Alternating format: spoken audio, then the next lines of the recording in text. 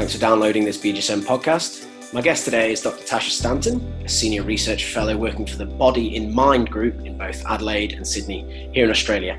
She's originally from Canada, however, where she completed her training as a clinical physiotherapist with a master's in spinal biomechanics before completing a PhD in Sydney in 2010.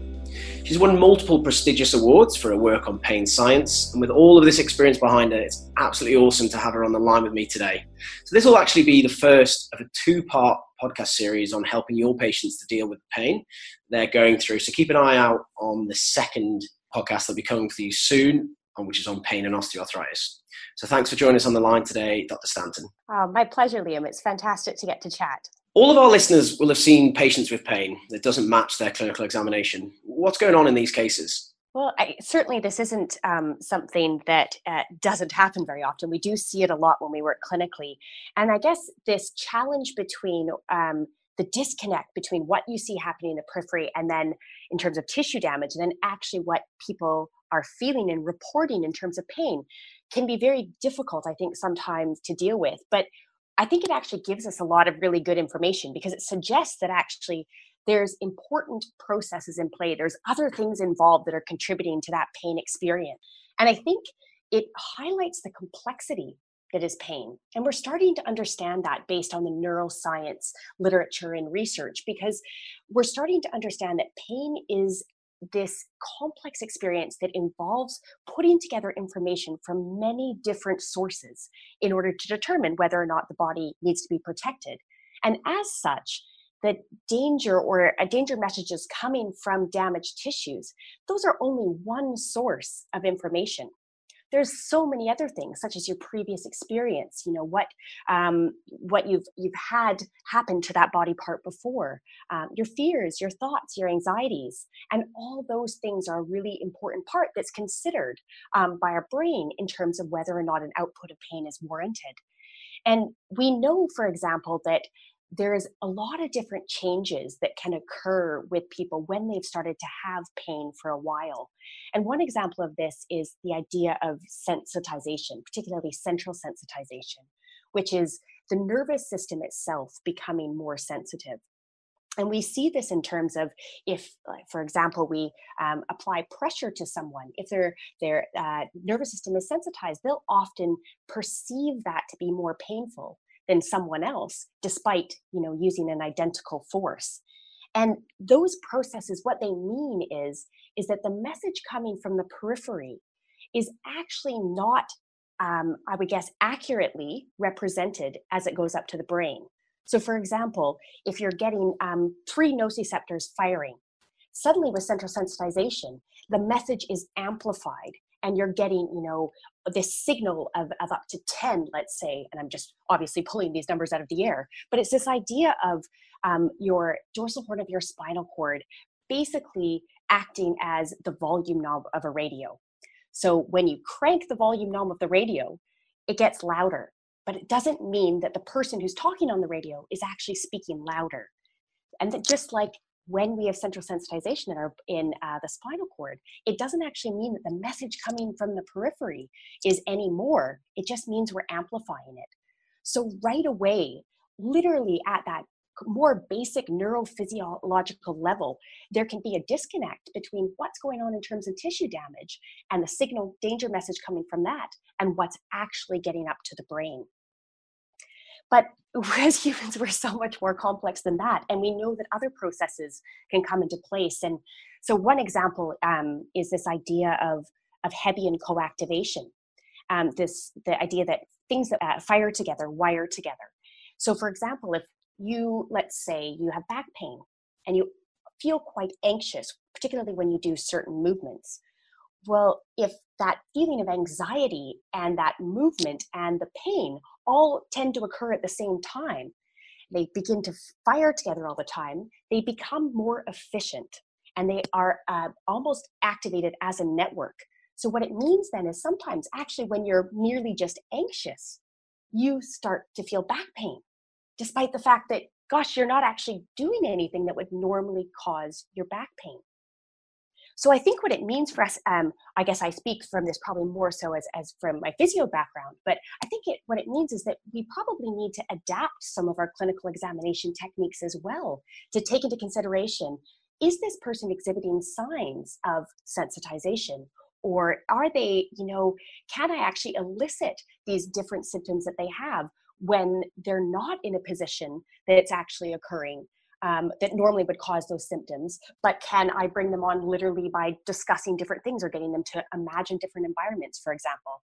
So I think it opens the door for the way that we look at how we examine our patients and the questions we ask them. I really wish that someone at medical school taught me about pain like this. It would have been a lot easier for the last sort of 10 years. The patient often thinks that it's the case that pain equals tissue damage, and they come into clinic saying, I'm painful because I've torn this. How do you try and explain the actual relationship with pain, pathology, and what they're actually experiencing?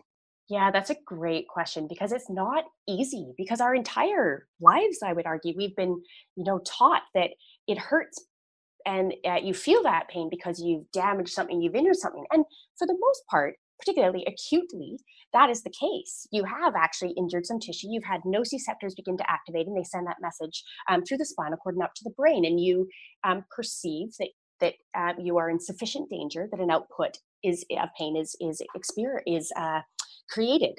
But I think the key part of all of this is that understanding that pain is really a protective response. It's there to protect us from either real or perceived danger. So instead of seeing it as a direct link to tissue damage, it's seeing it as pain is this output that is occurring whenever we need to protect our body part. And so the need to protect could come from a nociceptive signal from injured tissue, from a danger message from injured tissue. But the need to protect could also come from a fear, let's say, a fear of moving, because the last time you moved into that position, actually, that's how you hurt yourself. It could come from a dangerous environment. Or actually, we can see the other way around, is sometimes when we're in very dangerous environments, let's say I'll use an Australian example, you're being chased by a very angry kangaroo. If you've sprained your ankle, it actually usually doesn't hurt because there's more important things at play. You need to escape, you need to get out. So anything that changes the need to protect then also changes pain. And that can be a difficult thing, I think, for people to wrap their head around, but it's an important thing because it puts the control back to that person, in that they do have control over some of these really weird pain fluctuations or increases, because they understand that there's various different inputs that can contribute to an experience of pain. And I guess one example that can be sometimes helpful to give to people to understand, even at a basic level, this disconnect between pain and tissue damage, is to use a test such as a pressure pain threshold test. So in that test, for anyone working medically, as we well know, you're applying pressure to a person's leg, let's say, or to the tissue somewhere, and you're getting them to tell you to stop at the point at which they first feel pain. But here's the thing, you're not damaging tissues with that test. So people are feeling pain without tissue damage, and that's because pain actually comes on before you damage tissues. It's protective. And I think understanding that even at a basic neurophysiological level, that there's this disconnect between pain and tissue damage helps people to understand this idea that actually pain is protective. It's not the fact that it is just really a readout, so to speak, of the amount of tissue damage that's going on in your body. And I don't think that often is one conversation with someone. I think it's numerous conversations over time, and giving as many examples as you can to try to, I guess, give a bit more evidence to them that makes sense, that, yeah, oh gosh, that is weird. Like, why does a paper cut hurt so much when it's just this tiny little injury? And if I get a massive bruise on my arm that I don't remember getting, well, I've actually experienced tissue damage without feeling pain. Because the thing is pain is incredibly memorable. So if that hurt when you got the bruise, you'd remember getting it. So I think it's being able to give some of those little examples to people to have them think about it and have them say, yeah, that doesn't make sense. That's interesting. I think they're golden examples for us to be using as clinicians in the clinic. I mean, we're saying here that pain is more than just an outcome of sensory input. So it's not sort of A to B and you get pain. Why is it that pain changes from the same sort of insult? It's interesting because I think it ends up being a discussion of a larger breadth of what's going on for them at that time point, in what environment, and what is the context really of what it's all occurring in. Because our sensations, and pain is included in that, are really a bringing together of all the believable, credible evidence that's around us. And our brain takes in all that evidence and decides, do I need to protect this body part? Is an output of pain warranted to protect me, just change my behavior, to stop me from doing something? And so I guess an example of this that we might discuss is the way that even other sensory input can change your experience of pain. So there's a fantastic study that was done that was looking at people's nociceptive withdrawal reflex. So the reflex that when you put your hand on a burning stove, it makes you pull it back almost before you even feel the pain. But what they did is they were zapping people in the foot and looking at their withdrawal reflex. And then what they were doing is they just tested what happens to this withdrawal reflex and to how much pain people feel when you just give them different smells. And it was fascinating because if you give them a terrible smelling smell in the room, well, they get this testing done. Their nociceptive withdrawal reflex is amplified. They are more protective of that body. And the stimulus that you give them hurts more than if you didn't have a smell or if you had a pleasant smelling smell going through the room. So it's incredible that we continually take in all this different information. And so the fact, let's say clinically, that a person one day one thing hurts and the other day maybe the same action doesn't, it's really can be informative to actually look through the different factors that have occurred on that day. What was the difference between the 2 days? Was it that actually on this day, you just found out that your mom isn't doing very well and you're going to have to go take her to all these medical appointments and you're also really worried about her? That we know stress and anxiety can really cause your system to sensitize and to be more protective. And in this case, these things are important things, because if you don't consider stuff like that, then what you're potentially thinking is, oh my gosh, and now something bad is happening to me because this didn't hurt yesterday and now it's hurting today. I must have injured myself further. When truthfully, if we understand a little bit more of the physiology behind pain, then it is not unreasonable to think that my increased stress levels of today have sensitized my system, and I really do not need to be worried about this. I just need to do my best to deal with what's in front of me today and not add on this extra stress that I've injured myself further. And because I think, I guess another feature of this is that not only is our brain taking in information from all these different sources, but we are also constantly learning. And because that's how we survive, after all. We have to learn that you don't put your hand on a hot stove, or you don't chase a very angry looking kangaroo. You need to learn that. But the challenge is that sometimes we don't always, when we learn something, it can be very difficult for us to unlearn it. So an example of this is some work, really great work that's being done by Anne Mulders out of KU Leuven in Belgium. And she was kind of looking at this idea of, do people with pain actually learn that things are safe? So if they get, let's say they reach to the left or they reach to the right, and they always get zapped with an electric shock that hurts when they reach one way, a certain direction. But then when that zap is no longer paired with a reach in a certain direction, people with chronic pain take much longer to learn. And they actually don't learn as well. They don't learn that that direction is now safe. They keep that protective value of thinking, well, I know it hasn't given me a shock, the last 30 times I reached that way. But if I remember yesterday, it did give me a shock. So I'm still going to be protective. So it suggests that actually there's differences in how our system is learning, and that can be important in our ability to actually learn that movements are safe.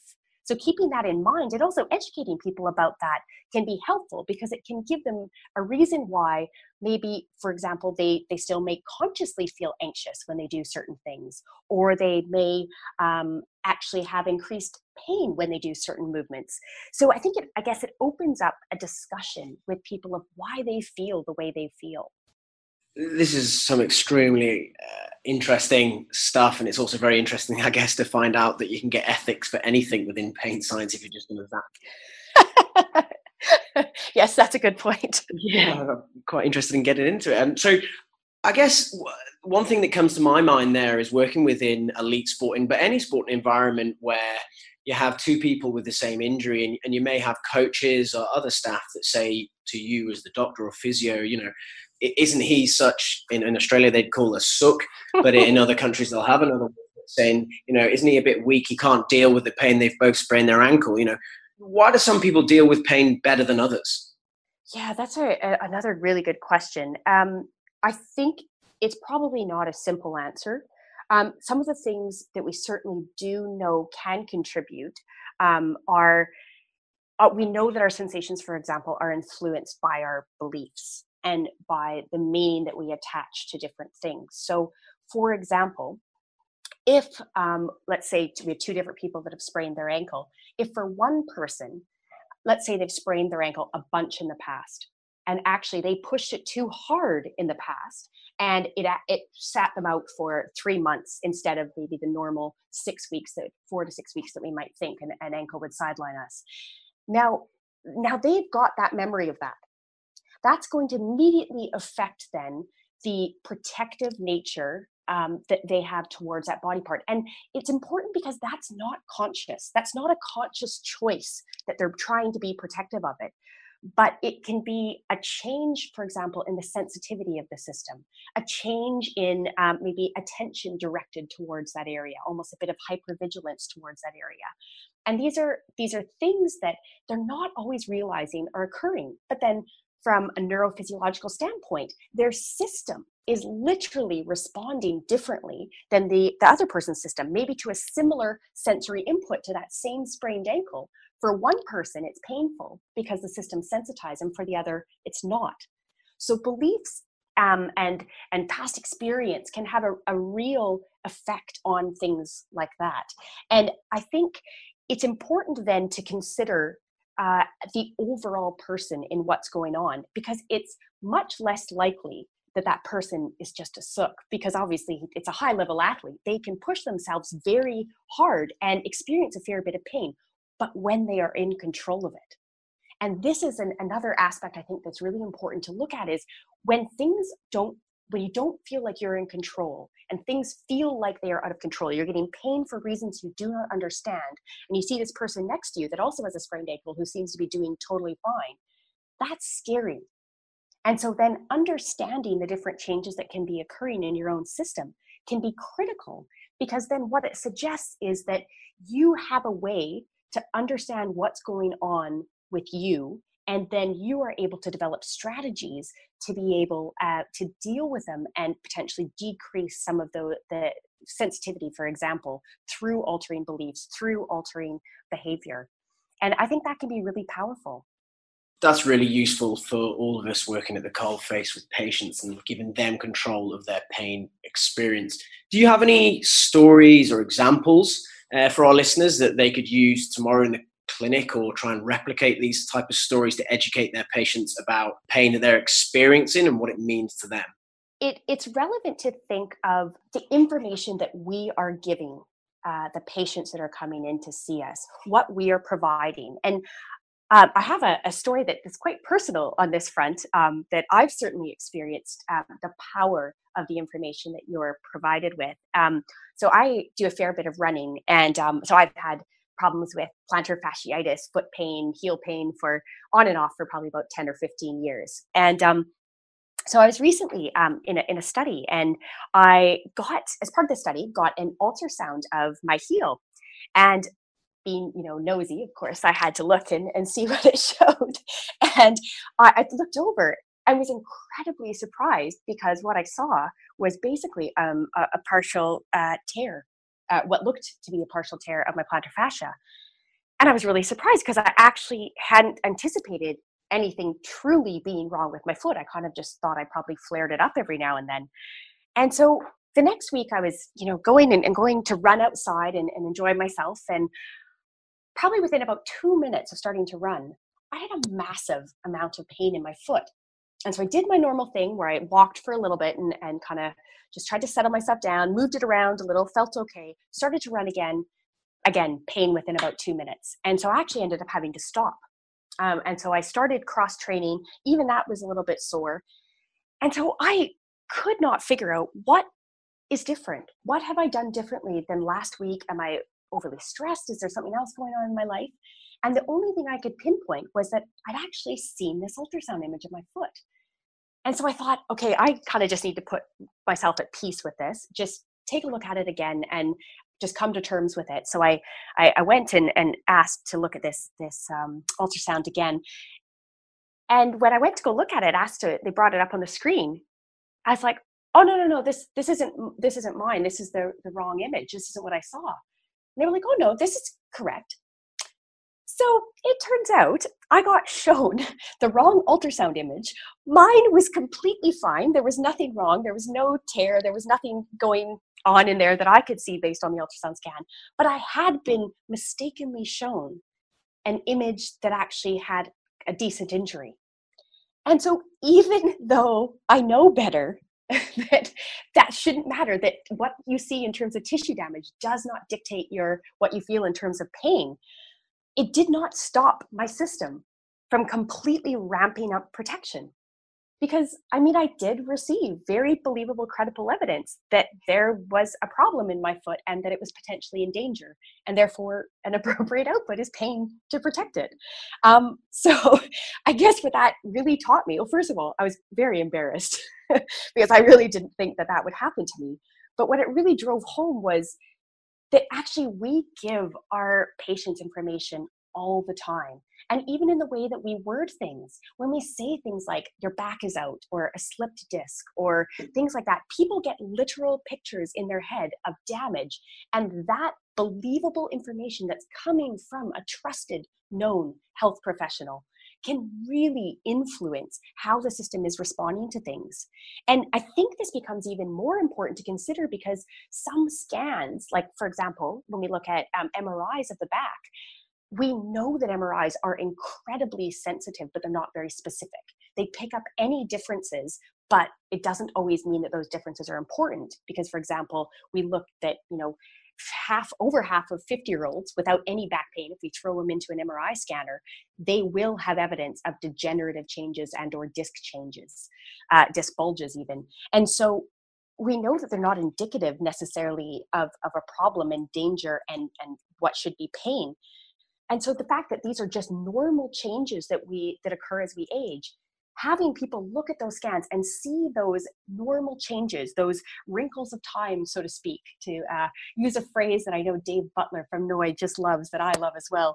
But they're these normal changes, and it can be enough to scare people, to really get them more protective of a body part that actually doesn't need to be overly protected at that point, because those scans are just showing what occurs to all of us over time. So I think as clinicians, a really important thing for us to consider is, what are we doing when we're communicating with people? Are we ramping up their protective responses in their nervous system, or are we doing our best to help keep that within normal ranges of protection? That's a fantastic way to close the podcast. And thank you very much for your time, Dr. Stanton. Oh, my pleasure. You've been listening to a BJSM podcast with Dr. Tasha Stanton and myself, Liam West, discussing the role pain plays in patients' injuries. Engage further with the BJSM via the usual social media channels and head to the app for all of our categorized content and papers on there. I hope you get to have a physically active, pain-free day.